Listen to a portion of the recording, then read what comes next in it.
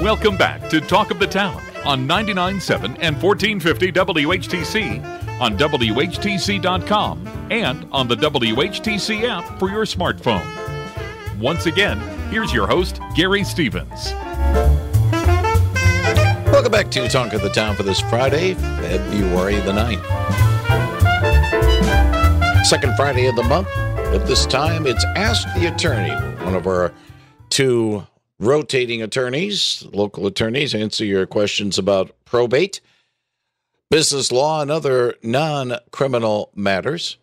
As always, we do suggest and strongly suggest that for your own particular case, please consult with your own counselor at law before you take any legal action. But if you have a question, general question that is, we'll be happy to take it at 616-395-1450. And on the other side of our table is Ken Puzycki of the Law Office of Kenneth A. Puzycki. Ken, good morning and Happy New Year, sir. Top of the morning, same to you. Since this is our first time to chat. Happy Groundhog's Day and all that good stuff. We've already passed that. That was a week ago. So, and spring is here. Yeah, spring is here. Yeah. That also means tax time is here. Tis.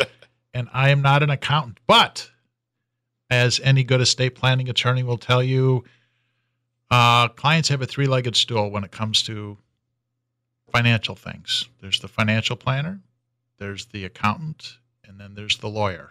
And we all have to sing out of the same hymn book. Because if I'm doing one thing and the CPA is doing another thing and the financial planner's trying to make you oodles of money, you can find yourself in a lot of hot water real quick. How much do you have to keep up with any legal changes, any changes to tax laws, be it the state or federal level? Interesting you should ask. We're really looking forward to 2025. I think we can predict what this year and next year are going to be, but at the end of 2025, all of the Trump tax cuts are going to sunset. And so, stay tuned. Now, back to the tax issue, though. One thing that I routinely talk to about with my clients, and I always suggest that they consult their financial planner and their accountant, that's the fine print, is obviously this is the time of year where people go and talk to their accountant or maybe somebody at one of the tax preparation companies and they do their taxes. And a lot of my clients are retired. They're on fixed income, Social Security, what have you. And I always ask them how much they're taking out of their IRA. And more often than not, if they are not yet 73 years old, they say, I'm not taking anything out of my IRA. And I say, well, why aren't you taking anything out of your IRA? And they say, well, I'm not 73 yet. And then I ask them, what are your sources of income? And typically it's a Social Security check and maybe a small pension. And then I say, okay, what is your tax bracket? And a lot of them don't know. I think it's really important that you know what your tax bracket is, because if you're retired on a fixed income, you're probably in a very low tax bracket, which means you probably should be taking money out of your IRA even though you don't have to. And I usually ask them, carte blanche, if you could liquidate your entire IRA, I don't care if it's $5,000, $50,000, or $550,000, if you could liquidate your entire IRA today and only pay 12% tax on it, would you do it? And most of them go, oh, yeah. I said, well, if you didn't take money out of your IRA last year, then you missed that opportunity, which is to say, most people who are retired, who are on fixed income, Social Security, and maybe a small pension, they could take a substantial amount of money out of their IRA and still be in the 12% tax bracket. But they don't do it because the IRS says you don't have to until you're 73, which means they're leaving money on the table. Again, Ken Puzycki is an attorney, not a financial advisor. Fair enough. But There are some laws that you need to know. Yeah, and in tax time, I would feel myself remiss if I didn't give people common sense tax advice like that. And I tell them, talk to your accountant, talk to your financial planner, seek advice. But if you don't know what question to ask, you don't know the answer. Now, that's on an individual basis. I know when we do have Nathan Box of Central Park Law, he does a lot of work in the business law aspect of it. And like you do some, although maybe very little. Definitely not as much as what Nathan would do. We do single member limited liability companies and family limited liability companies where a son and a father want to buy a rental property or such. Anything beyond that, we have attorneys that we refer that work to because it's not in our bailiwick. 616-395-1450. Good morning. You're on the line with attorney Ken Puzycki. Morning. I got a question about living wills. Fire away. Okay. When I moved to Michigan in 2015 from Illinois. Okay. In Illinois, we had a separate document that on the top was living will. Yes. And all the mumbo jumbo was after that. Mumbo jumbo. I moved to Michigan.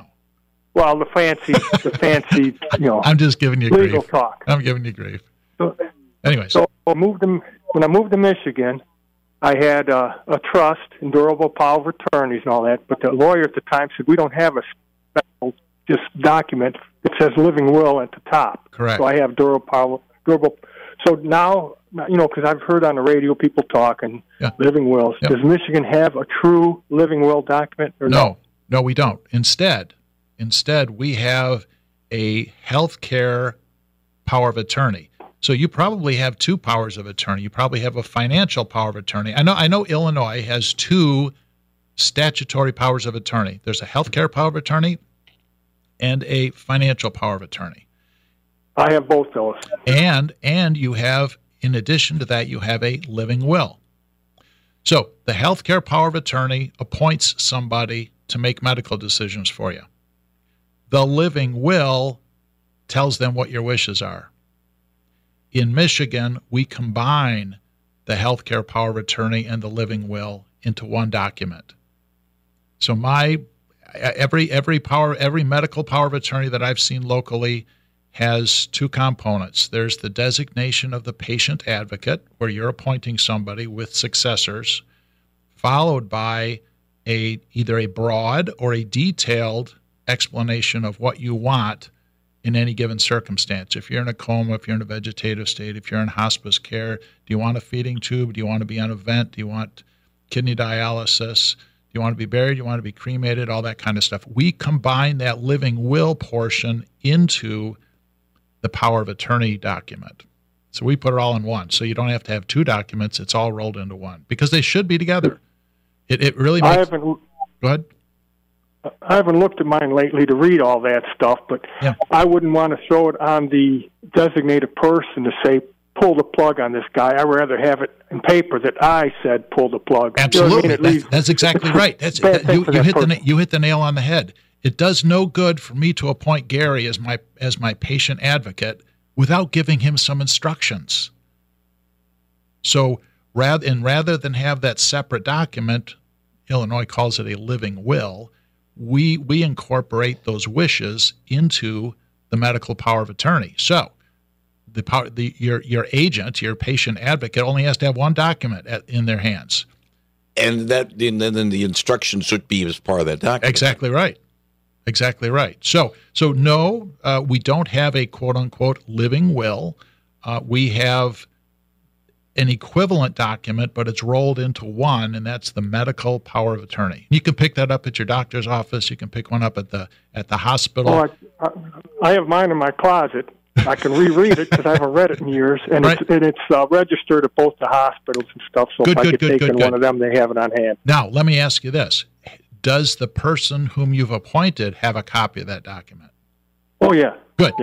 A lot of people don't give it to them. A lot of people stick it in the fireproof file cabinet in the basement, And when they need it, the kids have to break into the file cabinet to get the document. I have 3 designated people, and Good. all 3 have a copy. Good. And there's one, of course, not in the safe deposit box, Good. so it's when it's ready to go to the hospital with you.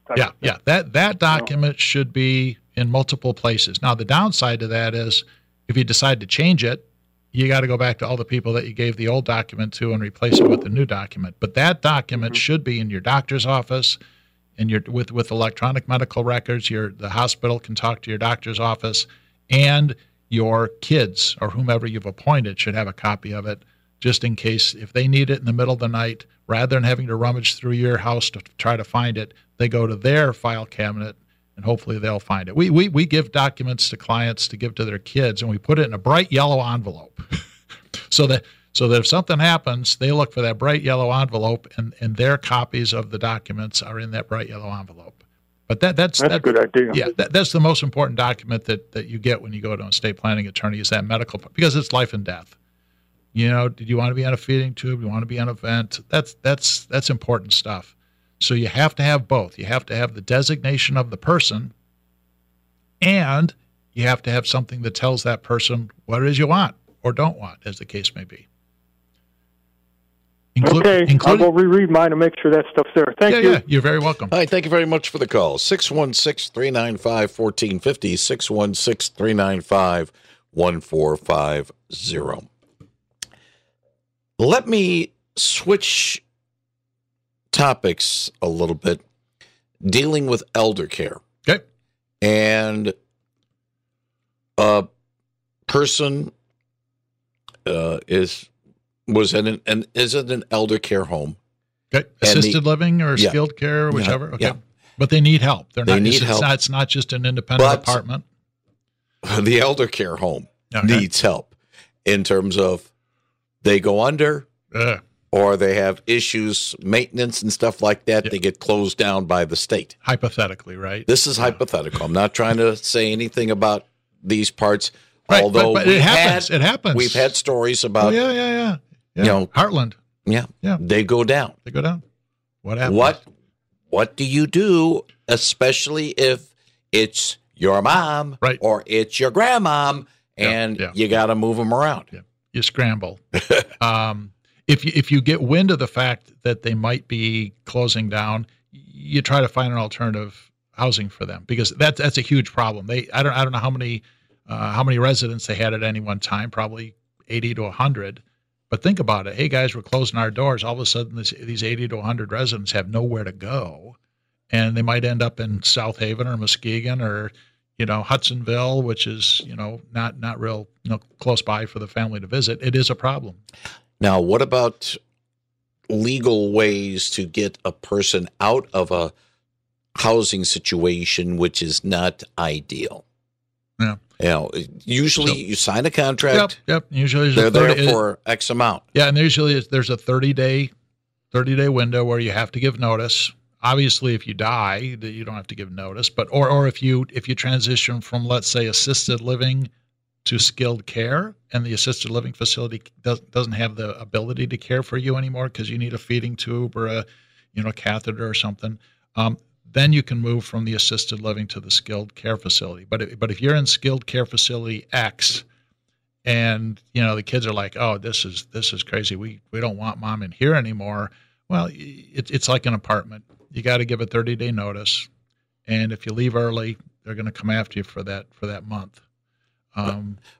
Now, is there laws in terms of what these assisted care facilities can put into their contracts that keeps the option for the patient or an advocate for the patient to move the patient out if it's not a case, if it's a case of, say, abuse or neglect of the facility or neglect of the patient? Well, let's face it, if there are allegations of abuse or neglect, they're not going to come after you for the $5,400 because if you're going to countersue them for abuse or neglect, it's not worth their while. So if they know why you're leaving, a lot of times they'll just wash their hands and help you pack.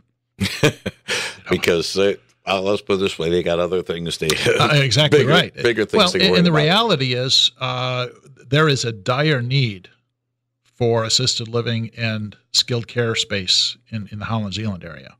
So if you leave, there's going to be somebody to fill the bed. There are a lot of people in their homes waiting for a bed to open up. Depending on the facility, that the wait list might be quite long. But if I've got clients who have gone into the hospital for whatever operation, and it's really, and again, it ebbs and tides. The timing is everything, but sometimes the social worker can't find a suitable spot for a patient that needs to get rehab. And so they might go to Kalamazoo, they might go to Muskegon or South Haven for that rehabilitative care. And the same is true for assisted living. Sometimes there are rooms available. Sometimes they're jam packed, and if somebody leaves, that place gets filled really quick. So that will trigger whether or not the nursing home comes after you for that missing month of rent. All right. When does mom or dad, what legal ways can children put their parents in assisted living if, let's just say, the parent is unable to make the decision for themselves? Or more frequently, they don't want to go. Right. Yeah. If they're unable to make decisions, that quite frankly is easier because the medical power of attorney that we were just talking about authorizes the patient advocate to place mom or dad in a suitable living facility if they can't make medical decisions for themselves. Okay.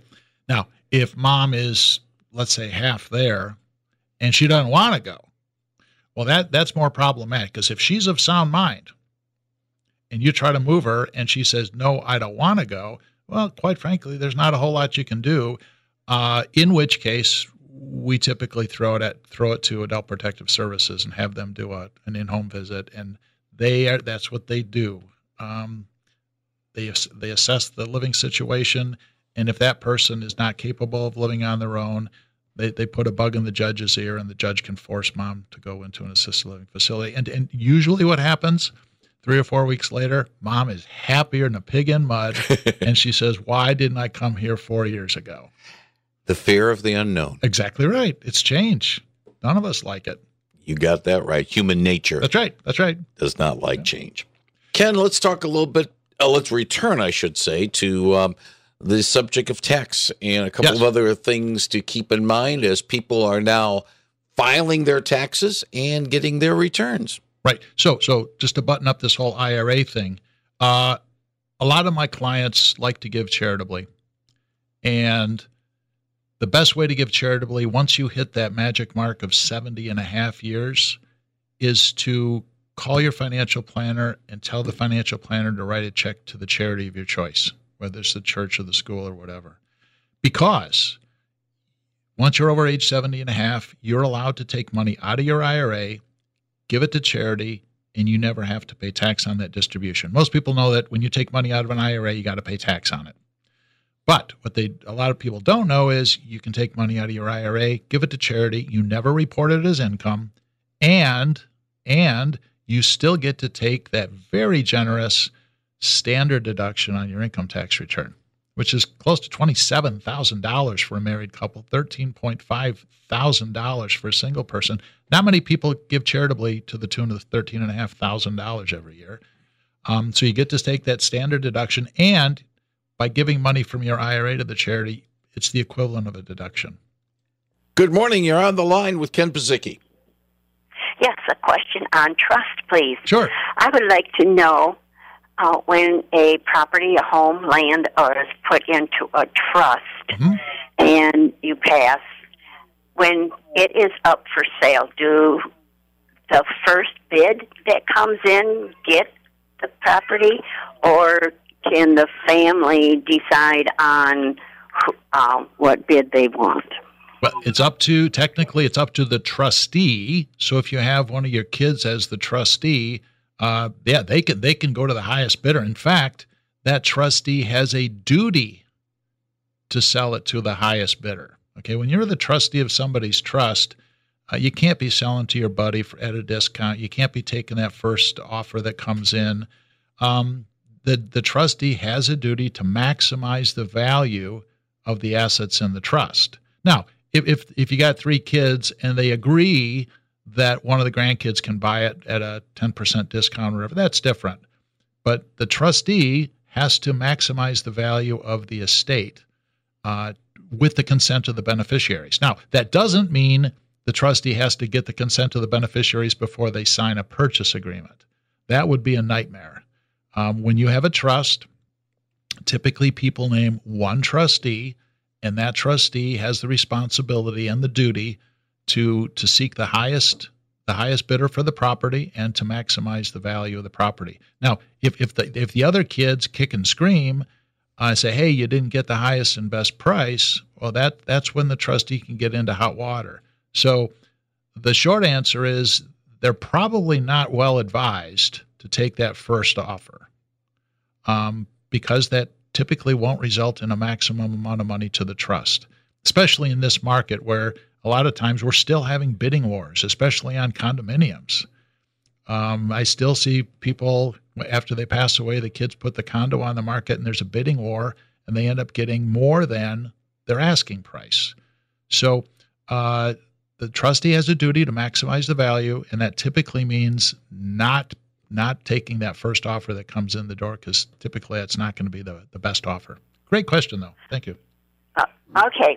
Thank you. Hi, thank you very much for the call. 616-395-1450. I don't know if we'll have time for another call, but again, you can get a hold of Ken's office, and we'll give it that number in a few moments.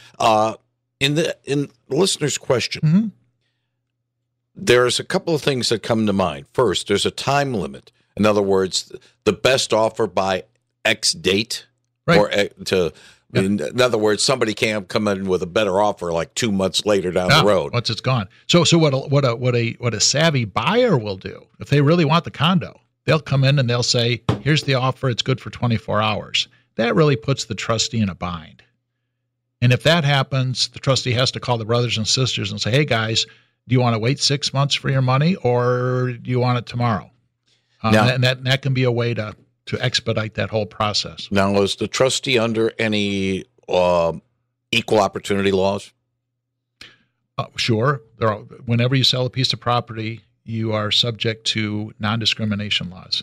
You can't say, I don't want you. I'm not going to let you buy this house because you're Jewish or because you're Catholic or because whatever. You cannot. You can discriminate, but not on an illegal basis. Okay, race, creed, color, religion. I just didn't know whether or not that aspect of the law involves the sale of that.